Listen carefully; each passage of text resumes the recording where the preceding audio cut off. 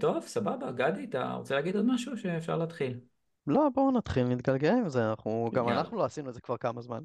כן, לא, החלק לגמרי. החשוב קצת יותר מהעריכה זה להוסיף איזשהו אפקט לקול שלי, שיצא פה יותר דיבור יותר כזה, כזה. בדיוק. אז הנה, ערב תדבר, טוב תדבר ככה. לכל תדבר, המאזינים. אולי אתה תעשה לנו את האינטרו, גדי. גדי, שוקי. זה בטח יאללה. יותר מהקול הצפצפני שלי. לא, זה בגלל היתי.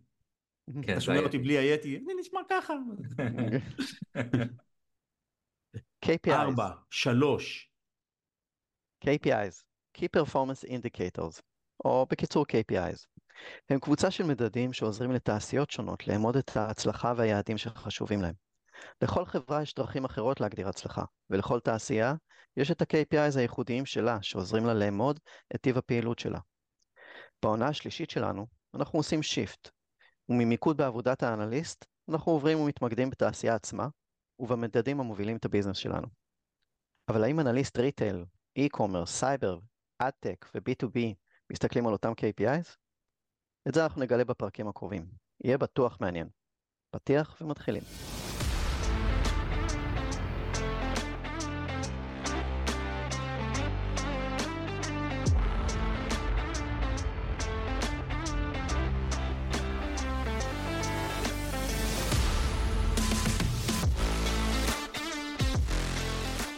אז שלום לכולם וברוכים הבאים לתוכנית שלנו. אני רם, המייסד של אפסקייל אנליטיקס, מרכז הדרכה לתחום הדאטה. ואני גדי, מרקטינג דאטה אנליסט בפלאריום. אז כמו שגדי אמר, בפרקים הקרובים אנחנו נכיר אנליסטים מתחומים שונים ונלמד על ה-KPIs שרלוונטיים לעבודה השוטפת שלהם. והיום נמצא חבר טוב, שגם מרצה באפסקייל, שוקי סנטנה מולק, דאטה אנליסט בשופרסל, שלקח כמה דקות הפסקה מהמילואים לדבר איתנו. אהלן שוקי, מה העניינים? היי, ערב טוב, מה שלום כולם? תודה שהצטרפת אלינו. ברוך הבא, שוקי, מודים לך על השירות. תודה, תודה. אז שוקי, בוא ספר לנו קצת על עצמך, לפני שאנחנו מתחילים את הסשן עצמו. מעולה. אז נעים מאוד, שוקי, בן 45, נשוי ועובד כבר שנתיים בשופרסל, ואני בעברי בבסיסי אני יותר איש לוגיסטיקה, אני גם עתודאי לוגיסטיקה, ואחר כך בצבא וגם היום בצבא מתעסק בלוגיסטיקה, מלונאות עברתי בדרך ועסק משפחתי, כל הזמן בתחומים האלה של ניהול ולוגיסטיקה ודברים כאלה, ולפני כ3 שנים, 3, 4, give or take, החלטתי שהספיק לי, והתחלתי קצת לעבור על כל מיני מודעות תרושים, וראיתי שבהרבה דברים כאלה של דאטה אנליסט רושמים שצריך לדעת SQL. אמרתי, זה נשמע ראשי תיבות מעניינים, בוא נראה מה זה. וככה גוגל, הגעתי לסרטונים של רם ביוטיוב, ואחר כך ראיתי שזה מוצא חן בעיניי הסיפור הזה, וקורס, וכאמור בשנתיים האחרונות, פול טיים בשופרסל בתור דאטה אנליסט. מגניב, אז בוא ספר לנו קצת על הפעילות שלך בשופרסל, מה בעצם תחומי האחריות שלך כאנליסט?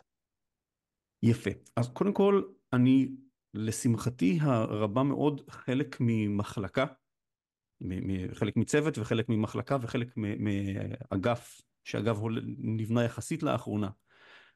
כשנכנסתי לפני כשנתיים, זה היה צוות בתוך מחלקת הסחר של שופרסל, ומאז היו קצת שינויים ארגוניים, והביאו חברת הנהלה שמרכזת את כל תחום הדאטה ותהליכים ארגוניים. אז אני אחד מצוות שזה דבר נפלא בעיניי, במיוחד בתור מישהו שזה העבודה הראשונה שלו, וגם על הדרך אנשים נפלאים, אז זה בכלל כיף.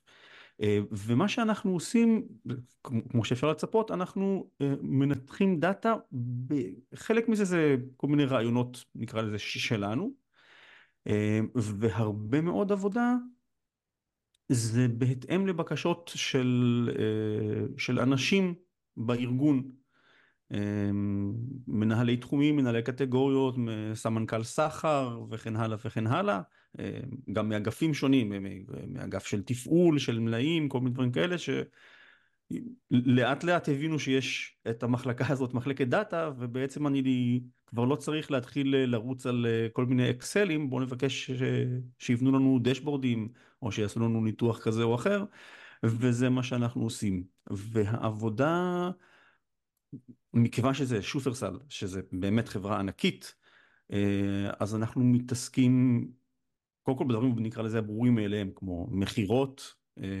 וגם בנושאי מלאי ותפעול, והשקה של מוצרים חדשים, שכל הדברים אתה רוצה למדוד אותם, שעל זה נדבר בעיקר במהלך הפרק, וקצת פחות נוגעים באונליין, אבל חלק מהותי. יש גם בתוך האגף, יש כל אנאליסטים מתעסקים בדומיינים שונים, מן הסתם כדי ליצור איזושהי התמחות, אז יש גם אנשים שיותר מתעסקים בתחום המועדון הלקוחות, ויש כאמור את האונליין.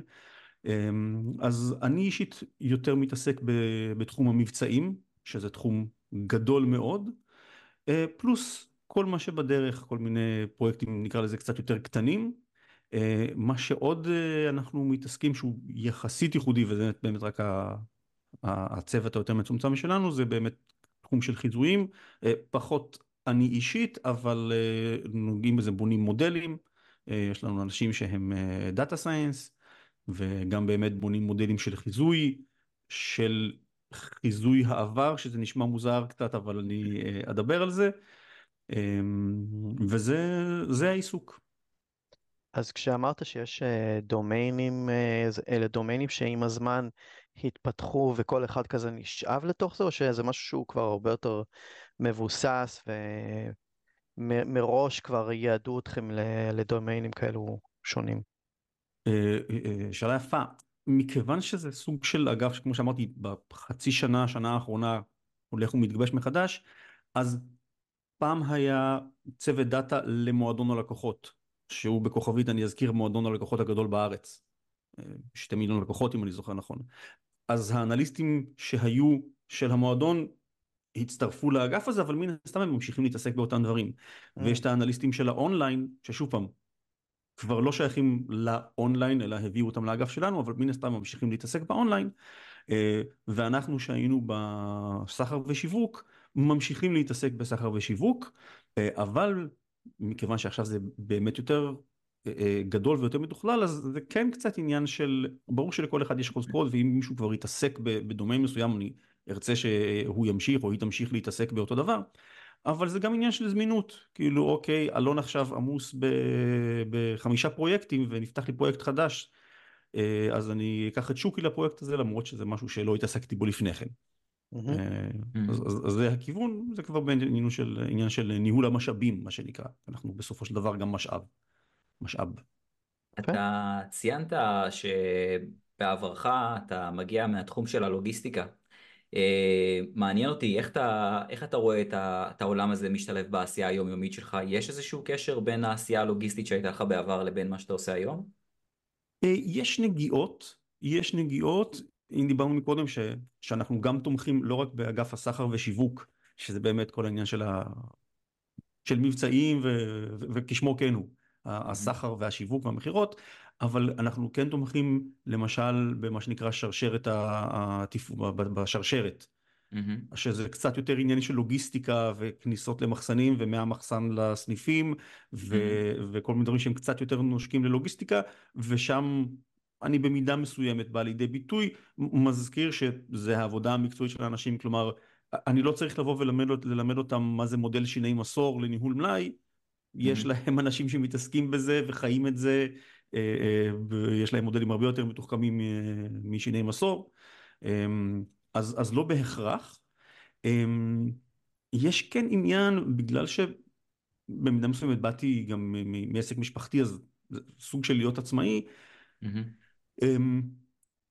קצת, וזה קצת, הכרה של הביזנס כביזנס, אבל גם כאן אין ספק שמי שחי בתוך שופרסל, וככל שיש לך יותר ניסיון, ואני אומר את זה, שופרסל זה חברה, סליחה, אני חוזר על זה שוב פעם, שופרסל היא חברה מאוד מאוד גדולה עם המון תחומים, ואפילו מנהלת שלי, ואני חושב שהיא 13-14 שנים בארגון, מדי פעם באה לה כל מיני אומרת, שמעו, בזה עוד לא נתקלתי.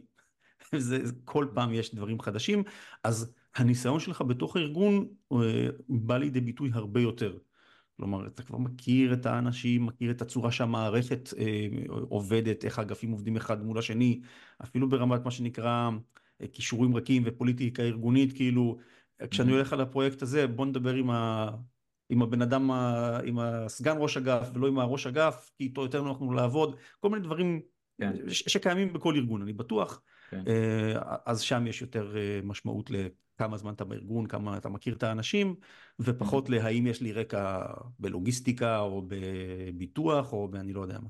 כן. אז אם אנחנו באמת כבר מתחילים לדבר על שופרסל עצמה, שהיא שייכת לתעשיית הריטייל, אני חושב שהרבה אנשים נוטים לבלבל בין תעשיית הריטייל לבין תעשיית האי-קומרס. תוכל לתת לנו קצת הסבר על ההבדל בין שתי התעשיות האלה? מה זה בעצם ריטייל? איך זה שונה מתעשיית האי-קומרס? לא. כי אני לא בקיא כל כך באי-קומרס, אבל כן. כשאנחנו מדברים על אי-קומרס, ויש הרבה חנויות כאלה ב-20 שנה האחרונות, יש הרבה חנויות שהן בכלל לא חנות פיזית.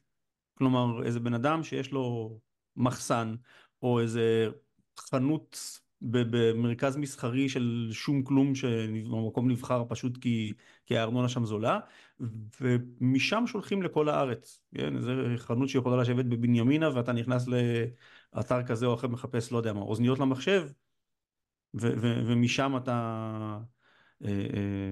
אתה כאילו עובד מול חנות, אבל המשמעות של החנות הפיזית הוא חסר משמעות. לא אכפת לי אם החנות יושבת בבנימינה, או בירוחם, או בקריית שמונה.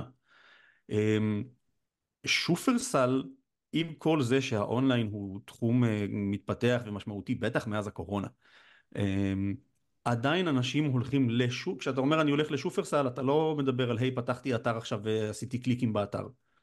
זה קיים, זה מתפתח, הכל טוב ויפה, אבל כשאתה אומר אני הולך לסופר, אתה מתכוון שאתה לוקח את האוטו והולך לסופר, לחנות פיזית.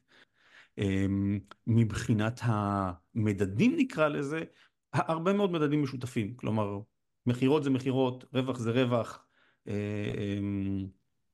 מלאי על המדף, אולי כאן זה קצת פחות שונה, אבל מלאי על המדף הוא יכול אולי להשתנות, אבל זה דברים שאתה מודד ומשותפים. אבל יש דברים שהם ייחודיים באמת לאי-קומרס, שזה נטישות של עגלה וכל מיני דברים כאלה וקליקים, ואפילו איפה אזורים חמים בתוך האתר, אני יודע שיש ניתוחים לדברים האלה, איזה אזורים, קצת קשור ל-UI UX, אבל איזה אזורים אנשים נמשכים אליהם בתוך האתר, יש לזה סוג של מקבילה גם בסופר, כלומר, כולנו יודעים וזה לא משהו שלמדתי בסופרסל, וזה הרבה מלפני כן, כולם יודעים שאת המוצרי חלב תמיד ישימו בחלק האחורי של הסופר, כי כולם רוצים ללכת למוצרי חלב, אז שיעברו בדרך בכל המעברים, וכולם יודעים שמאפייה מאחורה, כי אתה רוצה ללכת למאפייה, אז שיהיה ריח טוב בסניף. ברור שיש משמעות גם נקרא לזה user experience הפיזי בתוך הסניף, שיש לזה סוג של מקבילה באתר, אבל זה שונה, וגם אין לי כל כך, להבדיל מאתר שאני יכול לראות את התזוזות של העכבר, אני לא ממש יכול לעקוב אחרי התזוזות של הקונים בתוך הסניף, לא משהו שאני מכיר לפחות, לא משהו שאנחנו עושים. אז הרבה מאוד דברים של ריטייל כריטייל משותפים, אבל לאי-קומרס יש כל מיני דברים באמת ייחודיים, שבהרבה מאוד מקרים זה מאוד נוח, שאתה לא צריך לשבת ולשים אנשים שמסתכלים איך האנשים הולכים בתוך הסופר, אלא סתם רואה איך תזוזות של העכבר, ואתה רואה את המספר קליקים, ואתה יכול לראות מאוד מאוד בקלות מאיפה הגיעו הלקוחות. אתה יכול לראות אם בן אדם הגיע מ-IP שנמצא במטולה, או מהודו, או מפתח תקווה, לקוח שנכנס לך לסניף, אין לך מושג מאיפה הוא הגיע. אז אני יכול לסכם ולומר שריטייל יותר עוסק בחוויה פיזית, שבה הלקוח ממש מגיע למקום שבו הוא מבצע את הרכישה על כל מה שמשתמע מכך, ואי-קומרס יותר נוגע באיזושהי התממשקות אינטרנטית. חוויית לקוח ורכישה, כן, אונליינית. ככה אני רואה את זה לפחות. עוד פעם. וגם זה נשמע שיש הרבה יותר חורים או פערי מידע כשאתה מתעסק עם הריטייל. כמו שאמרת שאתה לא יודע מאיפה מגיעים הלקוחות, אתה לא באמת יודע לאמוד נכון את החוויית משתמש שלהם בתוך החנות, בטח לא אני מניח שבגדול גם חנויות קצת שונות אחת מהשנייה, אבל מן הצד השני, אתה, יש לך כן איזשהו מגע יותר ישיר עם הלקוחות, נכון? זאת אומרת, הם כן יותר מוחשיים מבחינתך. זה נכון מאוד, אבל דווקא בכובע של דאטה אנליסט, מהמם. זה פחות רלוונטי. כלומר, בהחלט יכול להיות שלקוח שמתעצבן בסניף על האיכות של הסחורה, יכול לגשת אליו גם מנהל סניף ולדבר איתו, או שמנהל סניף מסתובב בסניף שלו ורואה שהאיכות של הפירות לא טובים, והוא אומר, היי, בואו ניגש ונסדר את זה ונחליף וכאלה. אבל דווקא כדאטה אנליסט, אני כבר מקבל נתונים מוגברים, אני רואה טבלת מחירות, אז אני רואה רק את מהמם. המחירות שהיו, אני לא רואה את כל המחירות שלא היו. כן, ברור. שזה משהו שבמידה מסוימת כן אולי קיים לך באתר, שאתה רואה את הנטישות. אתה רואה שבן אדם פתח עגלה, עשה אוסף לעגלה, אוסף לעגלה, אוסף לעגלה, אוסף לעגלה, ואז לא קנה.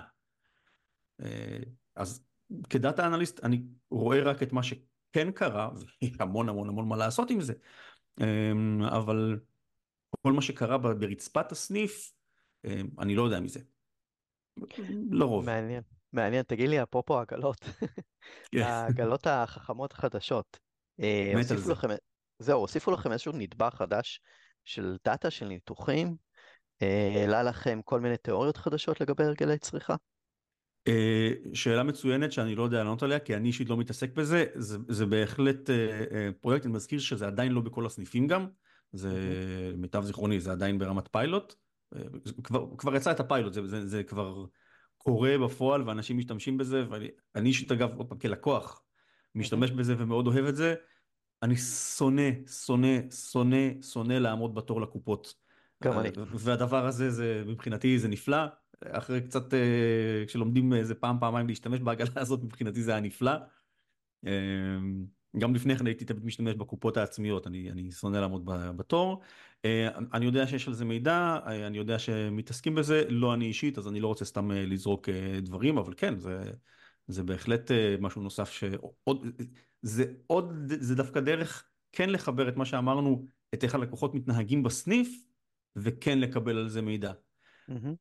עוד פעם, גם כאן זה מוגבל, ושוב אנחנו תמיד מדברים, אני מנתח רק את מה שיש לי, יש הרבה אנשים שרואים את הדבר הזה, ואומרים, לא, זה מסובך, כולל אני בהתחלה, כאילו אמרתי, אין לי כוח עכשיו להתעסק עם זה, ואחרי שאתה עושה את זה פעמיים, אי אפשר לחזור אחורה. אבל יצא לי גם להיות בסניפים, ולהגיד ללקוחות, סתם, עוד פעם, לאו דווקא כעובד שופרסל, תשתמשו בזה, זה כיף, זה נוח. לא, לא, אני לוקח את הדברים שלי ועומד בקופה. סבבה, אני לא יכול להתווכח עם זה. לא, ברור, ברור. כן. אני רק יכול להגיד שמאז שהעגלות החכמות האלה נכנסו לתוך שופרסל, יש לכם לקוחה חדשה, בת 5, הילדה שלי, שלא מוכנה ללכת לאף מקום אחר, היא רק רוצה להגיע לשם ושאני אושיב אותה על העגלה והיא משחקת באייפד החדש שלה לאורך כל הקנייה. אז עשיתם משהו טוב. מעולה, מעולה. לא, יש את זה, יש דברים להזכיר, עם כל הדברים היפים, יש דברים שהם חיצוניים, נגיד העגלות החכמות האלה, כמובן יש לנו את הנתונים וזה, אבל זה פרויקט של חברה חיצונית, כלומר מי שמריץ את זה, זה חברה חיצונית, כנ"ל מי שיצא לו, אני יודע שזה לא בכל הסניפים, שיש לך אני יודע שזה לא ממש ממש ממש דאטה אנליטיקס, אבל יש לך זיהוי תמונה, שאתה מניח את זה על המשקל, והוא כבר יודע להגיד לך אם קנית אגס או ענבים או תפוז, שזה נפלא בעיניי, גם שטכנולוגיה שפעם הייתה שמורה, לא יודע, לפני 20 שנה זה היה סרטי וי-פיי, ארגוני ביון מתוחכמים, היום יש לך את זה סתם כי אתה הולך לסופר וזיהוי תמונה, כאילו, אני מת על זה, אני חושב שזה נפלא. אז זה גם כן נגיד איזשהו משהו חיצוני, זה לא משהו שאנחנו עכשיו ישבנו ופיתחנו את הזיהוי תמונה, וזה גם הגיוני, אין סיבה ששופרסל תפתח כזה דבר לעצמה.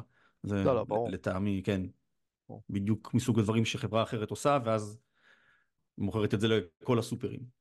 אבל זה משהו שהודמה בשופרסל. עוד פעם, אני יודע שזה לא ממש דאטה אנליטיקס, אבל כל התחום של Machine Learning / זיהוי תמונה הוא משיק, אז שווה גם לציין את זה.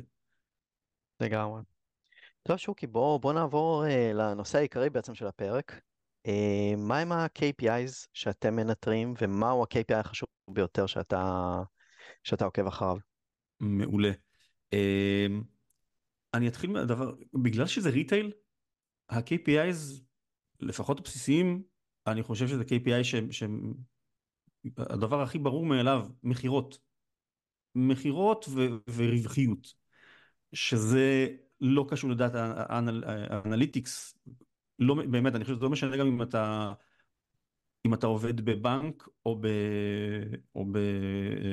בפוקס, או בשופרסל, או בשוק ההון, בסוף, כל עסק רוצה לראות מחירות, ורוצה לראות רווח. למעט כל מיני חברות בצמיחה, שהצמיחה יותר חשובה, גם היום זה קצת ירד, פעם זה היה קצת יותר חזק, לצמוח היה יותר חשוב מאשר להכניס כסף. אה, בשורה התחתונה, רווח ומחירות זה ה-KPI הכי חשוב. מה אכפת לי, כמה ימי מלאי יש לי, ומה התוספתי שלי, ומה זה, האם הבאתי כסף לכיס? האם הכנסתי כסף? זה הדבר הכי בסיסי. אני אוסיף כאן בכוכבית, שזה רלוונטי כמעט לכל ה-KPIs, כשאני אומר מחירות, כשאני אומר הוצאות, כשאני אומר רווח, כמעט תמיד צריך לתחם את זה בזמן. כלומר, מחירות בחודש, מחירות בשנה, מחירות בדקה, קליקים בדקה, תמיד אני מתחם את זה בזמן, אני לא נחזור על זה, אני חושב, לאורך הפודקאסט, אבל זה ברור מאליו שכשאנחנו מדברים על איזשהו מנדד, הוא לא תמיד, אבל בדרך כלל אנחנו אומרים בזמן מסוים.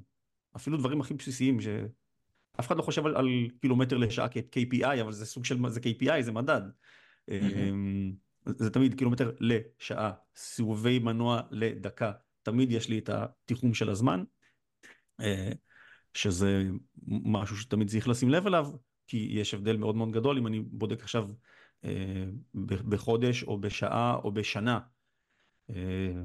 או אפילו, זה לא ממש תיחום בזמן, מחירות ביום בשבוע. יש הבדל עצום בין מחירות של יום ראשון למחירות של יום חמישי, בטח בסופר. אז זה כזה, פתחתי סוגריים ואני סוגר אותם. KPIs כמעט תמיד אנחנו עושים תיחום של זמן. ברור שיש כל מיני דברים של מגמות שיפור וכאלה, שזה לאו דווקא עניין של זמן, אבל ברוב המקרים מחירות לשבוע, לחודש, לשנה, whatever, ואותו דבר הרווחיות. ואם מישהו בטעות או מישהי לא מכירה את זה, כמובן, דבר על מחירות או revenue או פדיון, זה כמה כסף נכנס. אחרי שאני מוריד מזה את ההוצאות שלי, אני מדבר על הרווח. וגם אז כאן זהו, אז זה... כן. אתה מדבר כל הזמן על נטו או על ברוטו? זאת אומרת, על מה אתה מסתכל? ברוב המקרים מסתכלים על מחירות. מחירות, נקרא לזה ברוטו, לפני ההוצאות. אבל זה ביחד, תמיד מסתכלים מסתכלים על הדברים האלה ביחד. אני מסתכל על המחירות שלי, אני מסתכל על הרווחיות שלי, ואני מסתכל על המרווח, או אחוז קמעונאי, אחוז תפעולי, יש לזה כל מיני מושגים. אם מכרתי ב-100 שקל, והייתי צריך להוציא הוצאות של 80 שקל, אז נשאר לי 20 שקל, אז יש לי שולי רווח, כן, של 20%. רווח תפעולי של 20%. אז אני שואל כי א', הזכרת את זה מקודם, אבל בעיקרון הרבה פעמים יש מבצעים, וב', אני מניח שזה סוד לא ממש, זה סוד די גלוי, שבאותה הרשת בין סניפים שונים יהיו מחירים שונים, ואז השאלה אם זה לא יוצר לך איזושהי הטיה אם אתה מסתכל על הברוטו. אוקיי, אז אני אחדד. קודם כל, לא מדויק זה נורא תלוי, זה נורא תלוי. זה נכון שבסניפים שונים יהיו מחירים שונים. אני מזכיר שיש בשופרסל, וזה כמעט בכל רשת קמעונאית, גם רמי לוי וכל מיני כאלה, אז יש מיתוגים פנימיים כאלה נקרא לזה. אז יש לנו את שופרסל דיל ושופרסל אקספרס, שהאקספרסים זה יותר כאלה חנויות, לא ממש חנויות נוחות, מכולות שכונתית, שמן הסתם המחירים שם גם קצת יותר יקרים, ויש את האקסטרות, שזה סניפים גדולים, בדרך כלל באזורי תעשייה וכאלה, יש שם מחירים קצת יותר נמוכים, אז זה משתנה. זה כן נכון שלפעמים, אם עכשיו בשכונה מסוימת פתחו ליד סניף של איזה רשת מתחרה, אז יהיה מבצעים ספציפיים לסניף כזה או אחר, אבל בגדול, בתוך אותה רשת, כשאני אומר רשת הכוונה אקסטרה או דיל או אקספרס, המחירים אמורים להיות פחות או יותר זהים. שוב פעם, הנחות סוף יום, כל מיני דברים כאלה, זה דברים שמשתנים, אבל הם בעיקרון שונים. לגבי מה שדיברת, כשאתה מדבר על ברוטו, אני מדבר על מה שנכנס לכיס. כלומר, אם המחיר של חפיסת שוקולד הוא 15 שקלים, אבל הוא כרגע נמכר במבצע ב10 שקלים, מעניין אותי 10 שקלים.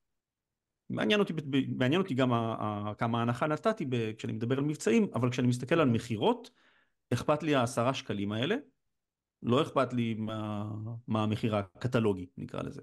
מעניין אותי שנכנסו לי לכיס, או יותר נכון שעברו בקופה 10 שקלים, ומתוך ה10 שקלים האלה עלה לי, המוצר הזה עלה לי 8 שקלים, אז על זה אני מסתכל, על השני שקלים רווח האלה. אוקיי. וזה נכון, מה שדיברת, יש לנו באמת גם מדדים, אוקיי, כמה אחוז הנחה נתתי מהמחיר הקטלוגי שמופיע על המדף. אבל כשאני מדבר על מחירות, כמה גיהצת בכרטיס, מה שנקרא. זה המחירות שלי. פחות אכפת לי כמה הייתי יכול להרוויח אם לא היה מבצע. עוד פעם, ספציפית כשאני מדבר על מחירות, אנחנו בהחלט מסתכלים על כמה הייתי יכול להרוויח אם לא הייתי עושה מבצע, כשאנחנו מנתחים מבצעים, אבל זה כבר KPI אחר.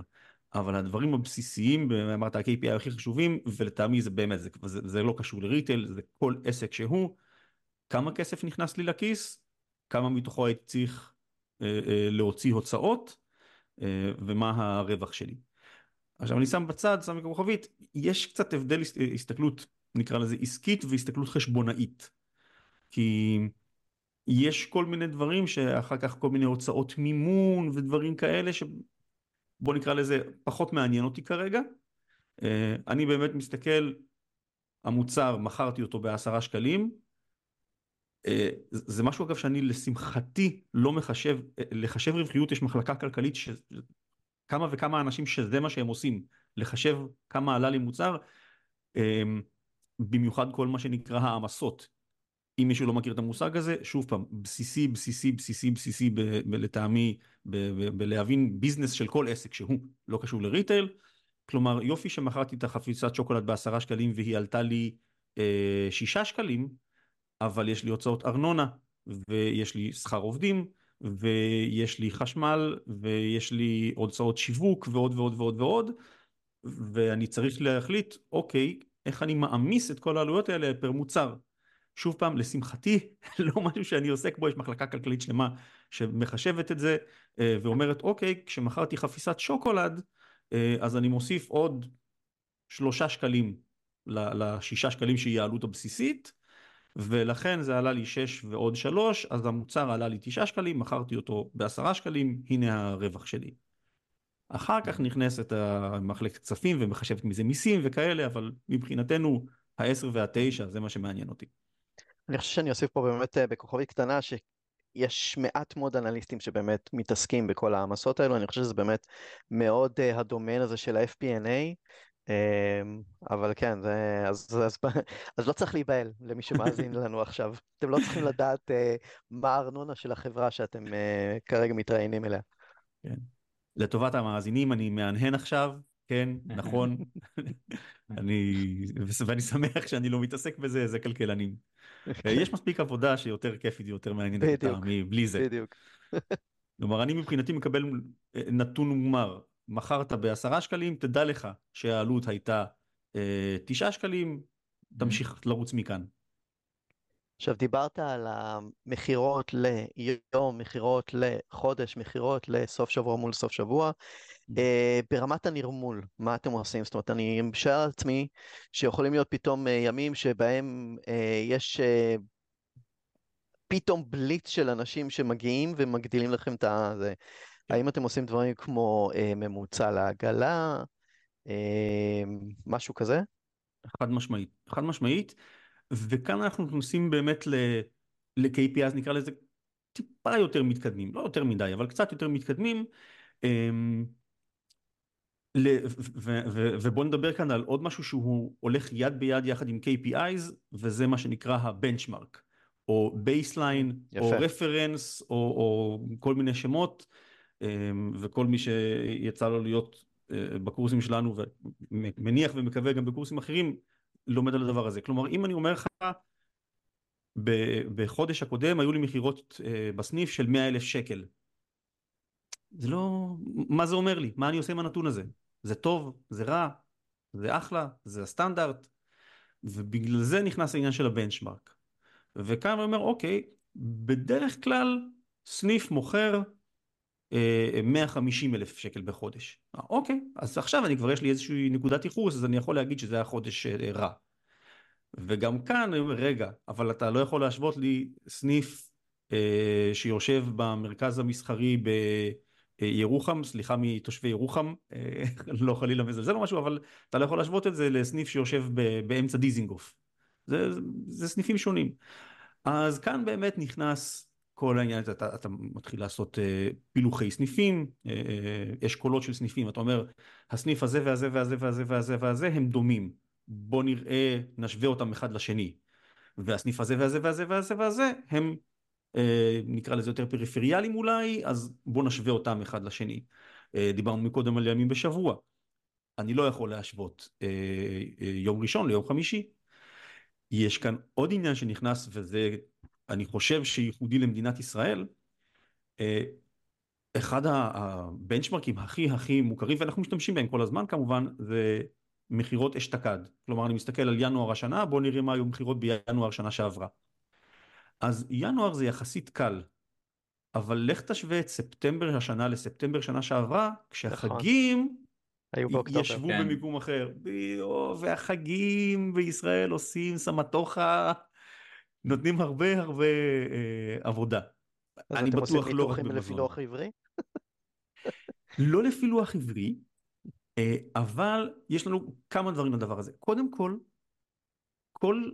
כל שנה יש מה שנקרא ימים מתואמים, שוב, לשמחתי אני לא מתעסק בזה, זה חלק מהמחלקה הכללית, ימים מתואמים ושבועות מתואמים, כלומר, אני אומר, לכל יום בשנה יש יום מקביל בשנה הקודמת.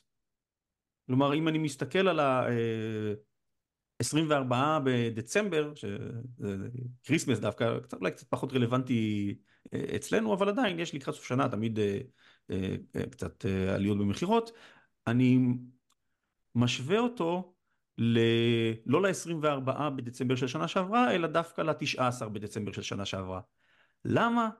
שוב פעם, לשמחתי זה לא עיסוק שלי, אבל כן, המון עניין של מרחק מחגים, שהגדולים ביניהם זה כמובן פסח וראש השנה, או כל תקופת החגים נקרא לזה, אבל גם שבועות, בטח במוצרי חלב יש לזה משמעות מאוד מאוד גדולה, וגם פורים בדברי מתיקה, ויש לאורך השנה כל מיני חגים עבריים, אז לכל יום יש יום מקביל, לכל שבוע יש שבוע מקביל, שבועות כמובן, אתה יודע, שבועות ממוספרים מאחד עד בדרך כלל 52, יש 52 שבועות בשנה בדרך כלל, סליחה, אז אנחנו יודעים להשוות אותם אחד לשני, אז זה משהו שבהחלט נכנס, והחגים בישראל טורפים את הקלפים בכל מה שקשור להשוואה לאשתקד. עדיין יש כל מיני חודשים שהם באמת, נקרא לזה ניטרליים, אז אני כן משתמש בהשוואה של, לא יודע מה, פברואר לפברואר. אבל כשנכנסים לחגים, זה בעיה, מרץ, אפריל שזה פסח, וספטמבר, אוקטובר שזה חגים עבריים, הם משהו שדורש הרבה מחשבה וניתוח איך אתה משווה אחד לשני. מה הייתה השאלה המקורית? אני גלשתי כאן. הממוצע לעגלה, זה התחיל משם. כן, אז כן, יש בהחלט עניין של ממוצע לעגלה. אגב, אנחנו כבר מדברים על כסף, אני מזכיר שלפעמים אנחנו מסתכלים גם על כמות. כלומר, לפעמים פחות אכפת לי הכסף, יותר אכפת לי כמה קנו. וזה קצת מתקשר, דיברתי על זה שאני מתעסק לא מעט במבצעים. אחד הדברים המסובכים שאנחנו עושים זה למדוד האם מבצע היה מבצע טוב או לא. שזה שאלה נקרא לזה פילוסופית, כלומר, עזוב שנייה את ה-KPI, ישבו וחשבו הרבה זמן, רגע, מה בכלל, מתי אני אומר שמבצע הוא טוב, ומתי אני אומר שמבצע הוא לא טוב? שזה דבר משמעותי. אגב, שוב פעם נכנס כאן עניין של הבנצ'מרק, של הרפרנס. הייתה עבודה שאני ירשתי אותה והמשכתי לפתח אותה, של לבנות בנצ'מרק, כי כשדיברנו על להשוות סניף לסניף, זה יחסית קל, כי היו לי מכירות בסניף הזה והיו לי מכירות בסניף הזה. אבל אם עשיתי עכשיו בכל שופרסל מבצע על במבה, אז אני לא יודע להגיד מה היו המכירות שלי אם לא הייתי עושה את המבצע. וכאן הייתה עבודה, וזה מה שדיברתי מקודם על חיזוי של העבר.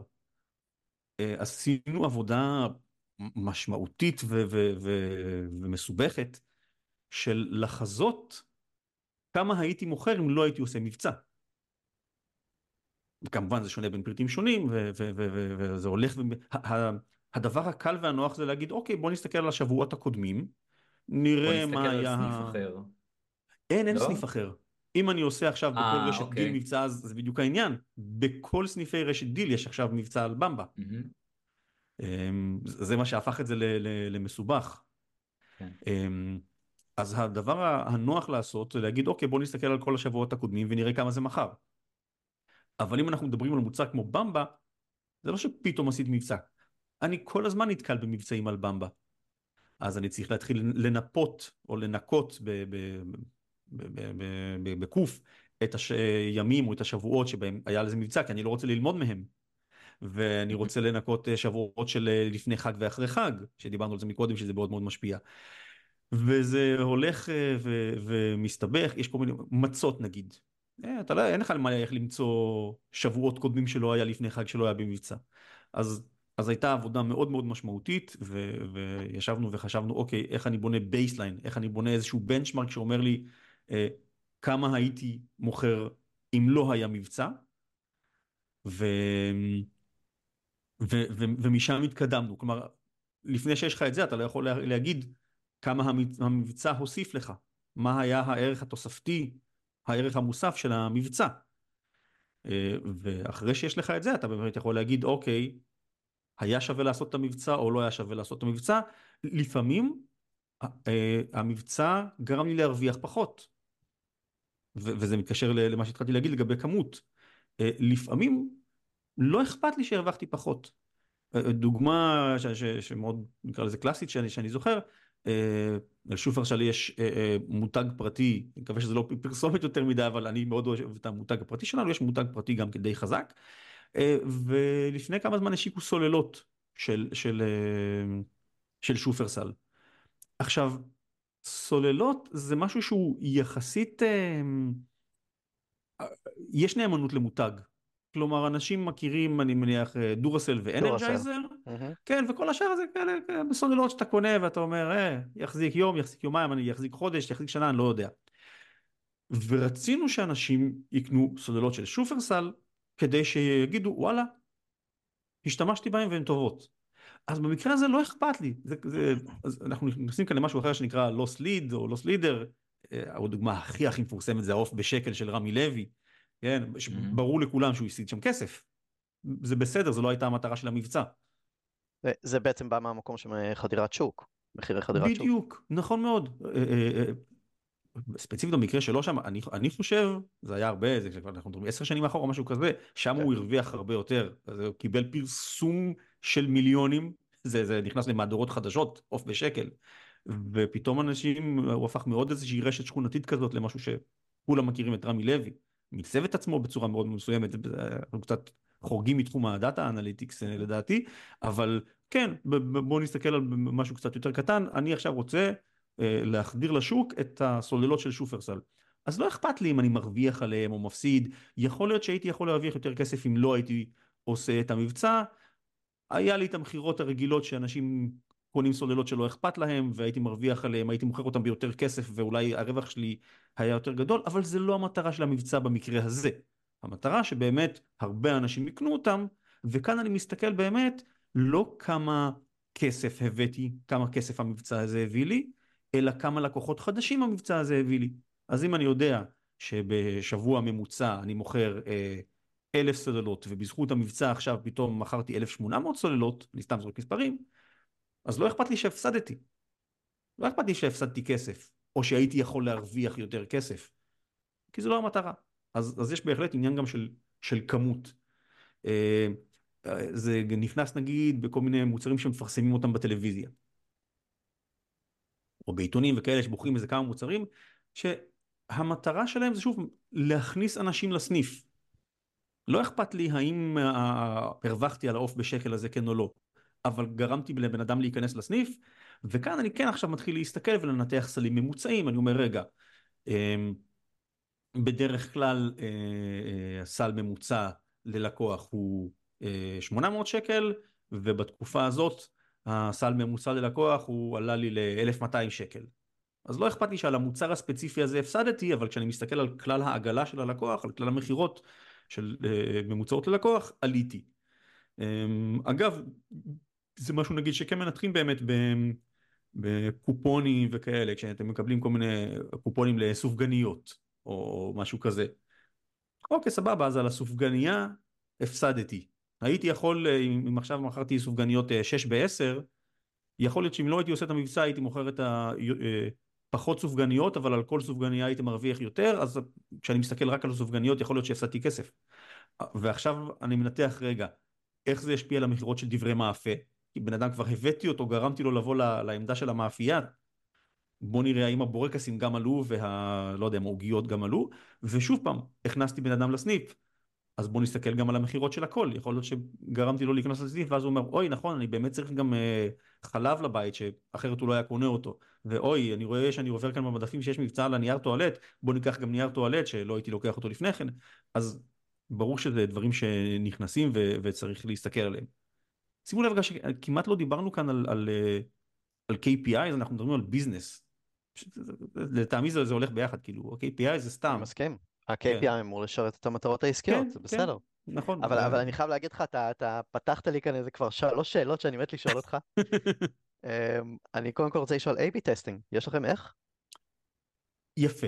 אז זה מאוד תלוי. כשאנחנו מדברים נגיד על מבצעים, זה בדיוק מה שתיארתי מקודם, אין לי איך לעשות A/B טסטינג, בדיוק מה שאמרתי, אם אני עכשיו עושה מבצע על במבה בכל רשת דיל, אז אין לי למה להשוות, אני צריך לעשות חיזוי. אבל בדיוק הדוגמה של הקופונים של המועדון, אנחנו כן עושים A/B טסטינג. כלומר, לוקחים, אם יש לי, בחרתי אוכלוסייה, אגב זה באמת משהו שקצת יותר המועדון לקוחות עושה, אבל אני במקרה גם יושב בחדר איתם, אז אני מכיר הרבה דברים. אם החלטתי עכשיו שלכל הלקוחות שגרים ולא יודע מה, מגיל בני 40 ומעלה, אני עכשיו שולח קופון לסופגניה, אני אקח איזשהו נתח. אגב, יש מערכות אוטומטיות שעושות את זה אפילו, ולא זה משהו שצריך לעשות ידנית, לוקח איזה נתח שאני לא שולח להם את הקופון הזה, וכאן אני כן עושה את ה-A/B טסטינג. אני אומר, הנה הלקוחות ששלחתי להם את הקופון, בוא נראה מה קרה לסלים שלהם, עלו, ירדו, whatever. בוא נסתכל על את הלקוחות שהם מאותה אוכלוסייה כמובן, שלא שלחתי להם את הקופון, בוא נראה מה קרה לסלים שלהם ונגלה מה קרה. אגב, וזה בדיוק מסוג המקרים שאתה יכול להגיד, אוקיי, כשאני מסתכל על הסופגניה, אני רואה שהפסדתי כסף, בגלל שנתתי קופון, עכשיו אותו לקוח שלא שלחתי לו את הקופון קנה את הסופגניה ב10 שקלים, והלקוח שכן שלחתי לו את הקופון קנה את הסופגניה ב2 שקלים, ברור שהפסדתי על זה כסף. אבל רגע, כשאני עכשיו מרחיב את היריעה ומסתכל על כל הסל שלו, אני מגלה שכן, גרמתי לאנשים לבוא לסניף, אז הם כבר קנו את הביצים ואת החלב ואת הנייר טואלט שהם לא תכננו לקנות, או לא תכננו לקנות באותו רגע, ואז כן הגדלתי. או שאני רואה, אוקיי, עשיתי מבצע לא טוב, וחבל, הפסדתי. מעולה, אז הטסטים האלה שאתם עושים על הלקוחות שלכם במועדון הלקוחות, אתם עושים בעצם אקסטרפולציה או השלכה על כלל האוכלוסייה, על כלל הקונים? מתוך אותה אוכלוסייה, כלומר, זה נורא תלוי בקופון שאנחנו מדברים עליו, סופגניה זה משהו די כללי, אבל אם לקחתי ועשיתי עכשיו מבצע לא יודע מה, על חלב אלטרנטיבי, כל מיני מוצרי סויה וכאלה, לא כל הקופונים אני שולח לכל 2 מיליון לקוחות. לוקחים ובוחרים אוכלוסייה מסוימת, אומרים, סתם זרקתי, כל האנשים שהחלטנו להגדיר אותם כאנשים שהבריאות חשובה להם, נניח, ולהם נשלח את הקופון הזה, ושוב פעם, מתוך 50,000 אנשים האלה שהגדרנו אותם כאנשים מעל גיל 40 שגרים במרכז שהם חובבי בריאות שראינו בעבר שהם הפסיקו לצרוך מוצרי חלב, בוא ניקח איזשהו אחוז, נגדיר אותם כקבוצת ביקורת, ואותם אני משווה אחד לשני. ברור שאני לא יכול להשוות את זה סתם לכלל האוכלוסייה. מגניב. ונתחי שוק, זה משהו שאתה מסתכל עליהם, או שזה יותר באמת בצד הפיננסי? לא, זה משהו שאנחנו מסתכלים עליו. שוב פעם, לא אני אישית, אבל זה בהחלט משהו שבודקים.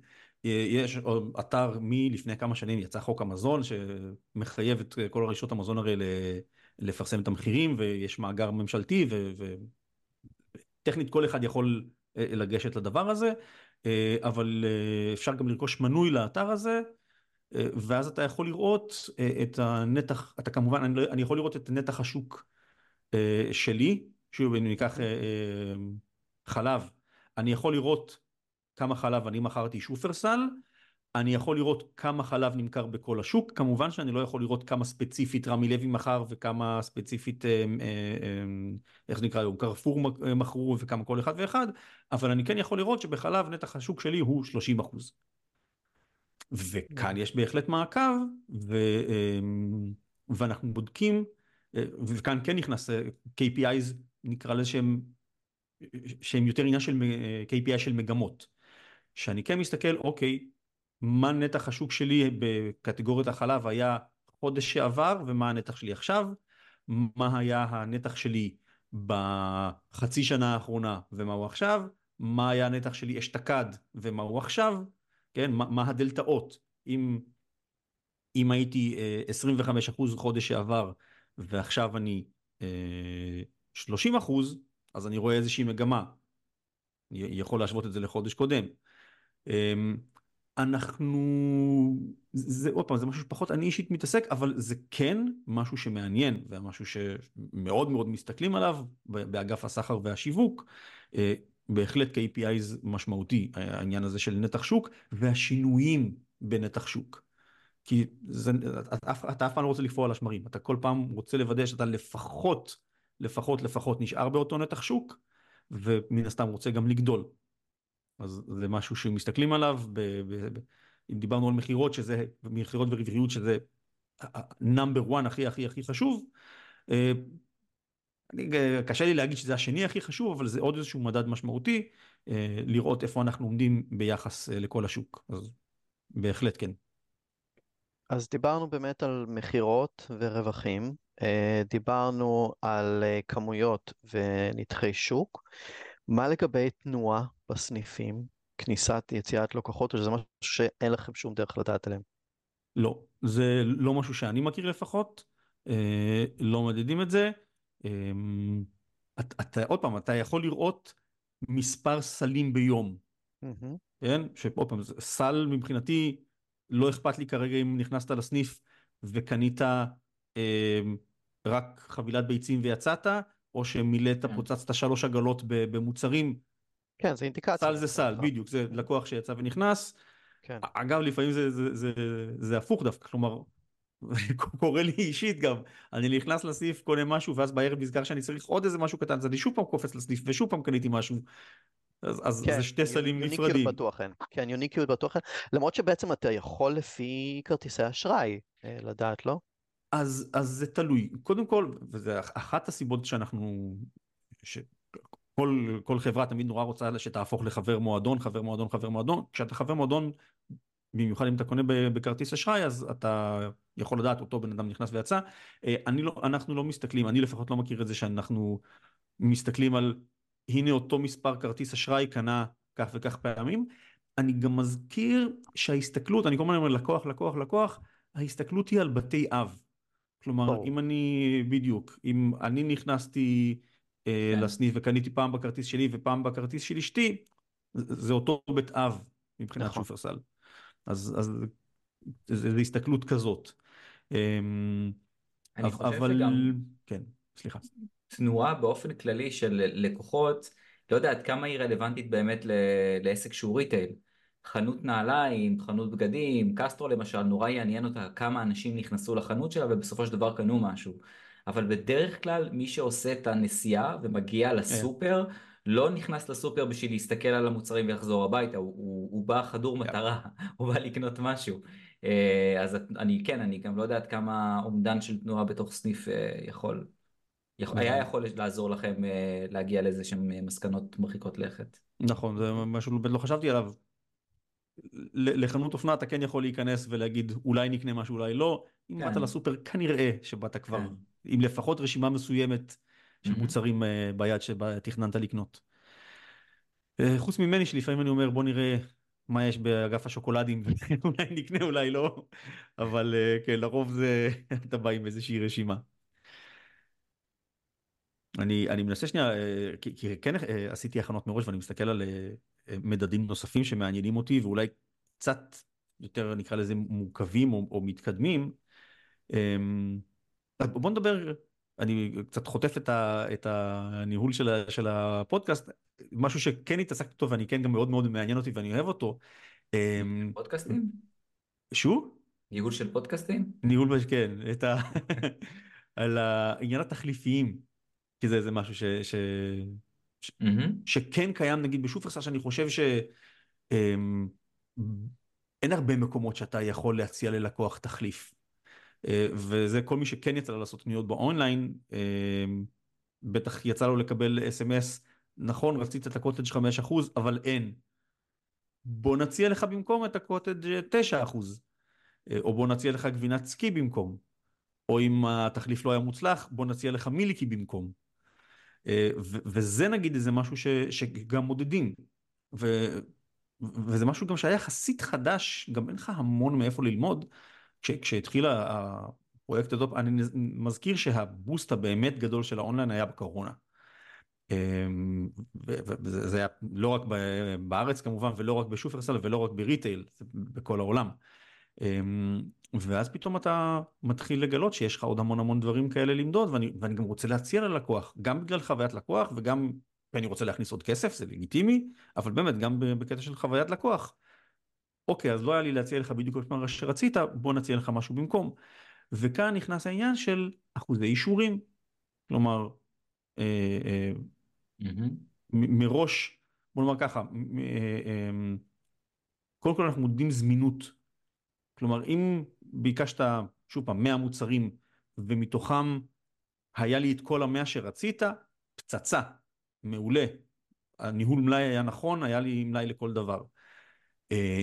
אם מתוך ה100 מוצרים, ל50 מתוכם הייתי צריך להציע לך תחליף, אז הוא שנייה שרוב הסיכויים שאתה לא אישרת את כל התחליפים, אבל זה אומר שגם הזמינות שלי הייתה לא טובה. זה יותר עניין של ניהול מלאי, כאילו, וואלה, לא התנהלנו נכון מבחינת מלאי. וזה גם מוריד את הסבירות שהלקוח יחזור כלקוח חד חוזר. משמעית, חד משמעית. זה עניין מה שנקרא חוויית לקוח. כאילו, נכון. אני מצפה שאם באתי לעשות קניות באונליין, זה כמעט זהה למה שהיה לי בסניף. אז זה משהו שהתחלנו למדוד, והתחלנו לעשות תחליפים. עכשיו, כאן גם נכנס קצת משהו שהוא קצת מעבר לדאטה, לתפקיד של הדאטה אנאליסט, שזה קצת יותר machine learning, אחרי איזושהי תקופה של חצי שנה, שנה, משהו כזה, שהצענו תחליפיים על בסיס איזושהי חוקה, כלומר, אני אומר, אוקיי, אם בן אדם ביקש קוטג', בוא נציע לו מוצר אחר, כמובן שאני לא אציע לו מכונת כביסה במקום קוטג'. אני אקח את קטגוריית מוצרי החלב, ועשה מתוכה, יש כל מיני תתי קטגוריות, אני לא ניכנס עכשיו להיררכיית המוצרים בשופרסל, אבל יש מחלקה, קטגוריה, מקבץ, כל מיני דברים כאלה, אז אני אציע לו משהו מאוד מאוד דומה. בואו כן נכנס לזה טיפה, מקבץ כשזה אותו פריט עם ריח שונה או טעם שונה. כלומר, אם באתי לקנות מצעים, אז ורציתי לקנות את המצעים עם הפסים, אבל לא היה במלאי, בוא נציע את המצעים עם הנקודות. כנראה שזה לא כזה קריטי ללקוח. אם באתי לקנות גדי מסטיק עושה מנטוס, פרצוף. תלוי, אבל בגלל זה יש לנו אחוזי אישורים. אם רציתי את הקוטג' 5% והצעתי במקום את ה-9%, אני מניח שזה דומה. אבל אם רציתי את המסטיק בטעם אבטיח והצעת לי במקום את המסטיק בטעם לימון, יכול להיות שפספסתי כאן. כי זה עניין של טעם. אז עוד פעם, אז בהתחלה זה על בסיס איזושהי חוקה, בוא נציע דברים שאני יודע שהם דומים מבחינת איך הגדרנו את ההיררכיה מוצרים, ואחרי איזה חצי שנה, שנה שכבר הצטברו לנו נתונים, כאן אתה כבר יש לך עכשיו משהו שאתה יכול לעשות עליו מודל של Machine Learning, או סליחה, בוא נגיד את זה במילים של היום, AI. אבל כן, זה לא AI באמת, זה Machine Learning, יש לי כבר נתונים, בוא נריץ על זה כל מיני מודלים, והתחלנו להריץ על זה מודלים, וכאן כן נכנס איזשהו סוג של A-B טסטינג במסגרת המגבלות. אם אמרתי שאני עכשיו לוקח את קטגוריית מוצרי החלב, ואני עושה עליה סוג של פיילוט, כלומר, אני עכשיו מציע תחליפיים לא לפי החוקה, אלא מציע תחליפיים לפי המודל של המשין לרנינג, אז אני משווה עכשיו את הקטגוריות מוצרי החלב לקטגוריה אחרת שלא הפעלתי עליה את המשין לרנינג. ועוד פעם, זה במסגרת המגבלות, כי זה לא באמת A-B טסטינג נורא נורא מדויק, אני צריך להשוות פתאום מוצרי חלב לכלי בית. אז כמובן שאתה מנסה להשוות דברים דומים, אני לא אשווה את מוצרי חלב לכלי בית, אני אשווה את מוצרי חלב לא יודע מה, למשקאות קלים או משהו, אבל כאן כן אני יכול לעשות סוג של A-B טסטינג ולהגיד, אוקיי, מהראשון ביוני התחלתי להציע תחליפים על מוצרי חלב לפי המודל של המשין לרנינג, בוא נראה האם היה לי שיפור באחוז האישורים. יכול אגב שהייתה גם ירידה, ואני לוקח ומשפר את המודל לאט לאט, אבל אני כן מסתכל ואני רואה מה היה האחוז השיפור שלי. וגם כאן, אם דיברנו על KPIs טיפה יותר מתקדמים, אם אני משווה את ראיתי שהיה לי שיפור נגיד מ-70 ל-75%, כלומר שיפור של 5% בקטגוריית המוצרי חלב, ואני משווה את זה לקטגוריית המשקאות קלים, ואני רואה שגם שם היה לי שיפור של 5%. לכאורה, לא היה שווה המודל של המשין לרנינג, אבל בוא ניקח מספרים אחרים שזה יהיה קצת יותר ברור. במוצרי החלב נגיד שיפרתי את אחוז האישורים מ-92% ל-97%, ובקטגוריות המשקאות הקלים שיפרתי מ-70 ל-75%. לכאורה כאן זה 5% וכאן זה 5%, אבל בגלל זה אמרתי שכאן זה KPI טיפה יותר מתקדם, לשפר 5% מ-92 ל-97 זה משמעותית יותר מרשים מאשר לשפר מ-70 ל-75. כי מ-70 ל-75 היה לך הדרום, היה לי מקום לשיפור הרבה יותר גדול. כלומר, באמת, כנראה שהתחליפיים במשקאות קלים היו לא מוצלחים, בגלל זה רק 70% אישור, וכשקפצתי ל-75, יכול להיות שבאמת שיניתי איזה משהו קטן בחוקה אפילו, אז קפצתי מ-70 ל-75, בסדר, אבל להגיע מקטגוריה שהיא 92%, שמראש היא כבר קטגוריה עם אחוזי אישורים גבוהים, לשפר את זה מ-92 ל-97, זה סופר מרשים. מעניין. אז כאן אתה לא יכול להסתכל... אפשר להתווכח שאחוזית אתה שיפרת הרבה יותר מה-70 ל-75 מאשר מה-92 ל-97. לא, להפך, כי אני מסתכל, כאן שיפרתי 5% מתוך 8. נומינלי. כן, לא, נומינלית זה אותם, כאן זה 5% וכאן זה 5%. בדיוק. אבל מ-92 ל-97 זה הרבה יותר מרשים, כי שיפרתי 5% מתוך 8. וכאן שיפרתי 5% מתוך 30. אני אומר, אבל אחוז השיפור שלך הוא יותר משמעותי בין ה-70 ל-75, מאשר בין ה-90 ל-92. בין ה-92 ל-90. אבל שוב, אני מנסה למדוד כאן, האם המודל שלי היה מוצלח? אז כשהצלחתי לשפר מ-92 ל-97, היה לי פחות הדרום, היה לי פחות משחק איפה לשפר בכלל, כי מראש הקטגוריה כנראה שהצעתי בה תחליפיים מאוד מאוד טובים, אם הצלחתי אפילו אותם לשפר, זה הרבה יותר מרשים מאשר לשפר מ-70 ל-75. אז כאן באמת, אנחנו מדברים על, ה-KPI שלי הוא לא כמה אחוזים שיפרתי, אלא כמה אחוזים מתוך הדלטה ל-100. לא אז שזה שוקי, אני כזה רוצה... מרשים מבחינת, זה לא כזה KPI מתוחכם, אבל עדיין זה לא, דורש קצת יותר חשיבה. אבל זה באמת דווקא מביא אותי למקום שמה שרציתי שנייה אחת להתעכב איתך. בסופו של דבר אמרנו KPI, Key Performance Indicator. אמרנו שזה לא המטרה, זה האינדיקציה שלנו שאנחנו בדרך למטרה.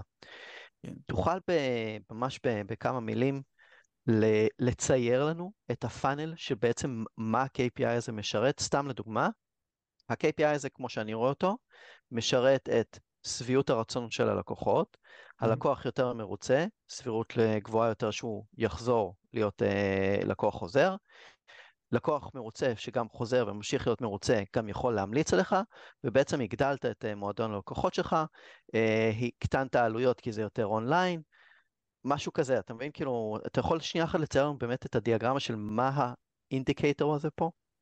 מובן, קודם כל זה מאוד משתנה מ-KPI ל-KPI, ממדד לא, אני למדד. מדבר ספציפית על כן. אחוז האישורים, נקודתית, כאילו, רק כדי להשתמש באמת בדוגמה הזו. אחוז הישורים, דווקא אני אגיד לך אחרת.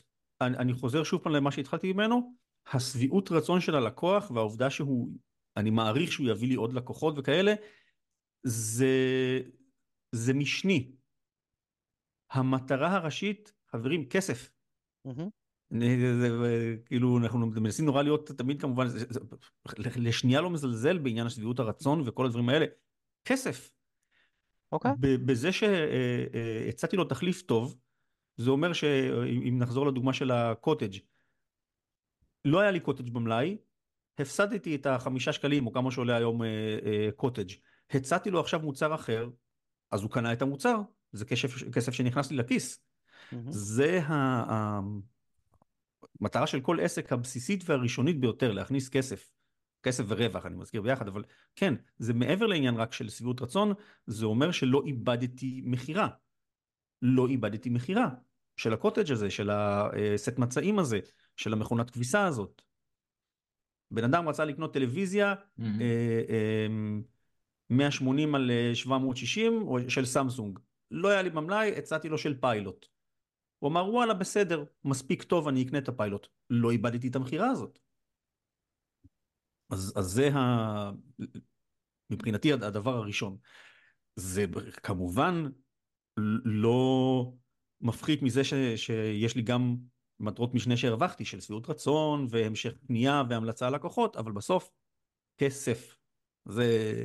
ואני מרשה לעצמי להגיד שכל דאטה אנאליסט תמיד, ואמרת כאן נכון, צריך לזכור כאילו, אוקיי, כל ה-SQL וכל הפייתונים וכל הדשבורדים וכל האקסלים וכל זה, בסוף, איך זה מביא כסף? איך זה מביא כסף? זה, עוד פעם, תלוי, יש מקרים, כמו שאמרתי, כמו הדוגמה של הסוללות, שאמרת שהמטרה שלי זה לא כסף, המטרה שלי זה להביא לקוחות, שגם כאן אני מזכיר, אני מביא עוד לקוחות כדי שימשיכו לקנות את זה, כי בסוף אנחנו חוזרים לכסף. אבל זה המטרה. אם אני מודד עכשיו מבצע, ואמרתי המבצע זה לא טוב, זה כדי שאני לא אעשה אותו עוד פעם, כדי שאני לא אפסיד כסף. בסוף הכל חוזר לשם. כן, אז ג'וניורים שהיום נמצאים באיזשהו תהליך של כניסה לאיזושהי חברת ריטייל, ממה שאני מבין ממך, הנקודות המרכזיות שהם צריכים להיות מודעים אליהם כשהם נכנסים לתוך התהליך הזה, זה כל הנושאים שעכשיו אנחנו דיברנו עליהם, שזה המחיר של המוצר, העלות של המוצר, הרווח שלנו, הכמויות, כל העניין של הבייסליין, הבנצ'מרק של הרווחים, של ההכנסות, כל העניין הזה של ההחלפה של המוצרים, כן, המדידה של ההחלפה של המוצרים. יש עוד KPIs או טרמינולוגיות שהיית מציע להם להשקיע בלהכיר וללמוד יותר? כן, קודם כל, כמעט כל מה שאמרת כאן, שים לב שזה, ואני שמח אולי שהתחלנו בריטל, כי באמת זה דברים מאוד מאוד בסיסיים. אני לא בקיא בשוק ההון, אבל אני בטוח שמי שמתעסק בשוק ההון, אז צריך להכיר כל מיני עניינים של היוונים, וכל מיני מושגים שהם קצת יותר ספציפיים. עלות ומחר זה משהו שכל בן אדם מכיר מכיתה ג' פחות או יותר. אני מקווה, כאילו זה משהו מאוד מאוד אינטואיטיבי. לכולם ברור שאני מוכר ב-X ויש לי עלות של Y. איך מחשבים את העלות הזאת? בסדר, אז זה אתה נכנס לחברה ולומד. אם מחשבים ארנונה או לא מחשבים ארנונה, והאם השכר של כן. הסדרן כן נכנס, והשכר של הדאטה אנליסט לא נכנס, כי זה תפעולי וכל מיני הגדרות כאלה בסדר, זה אתה לומד תוך כדי, אחוז זמינות, קשה לי להאמין שמישהו צריך להכיר מראש את המושג הזה של אחוז החלפה או כל מיני דברים כאלה. זה גם עוד פעם, זה דברים בתכלס, מה אנחנו מדברים כאן? זה כפל חילוק וחיבור וחיסור ולדעת אחוזים. אתה סוגר לך 80% מה-KPIs שאתה עובד עליהם. כן הייתי מציע,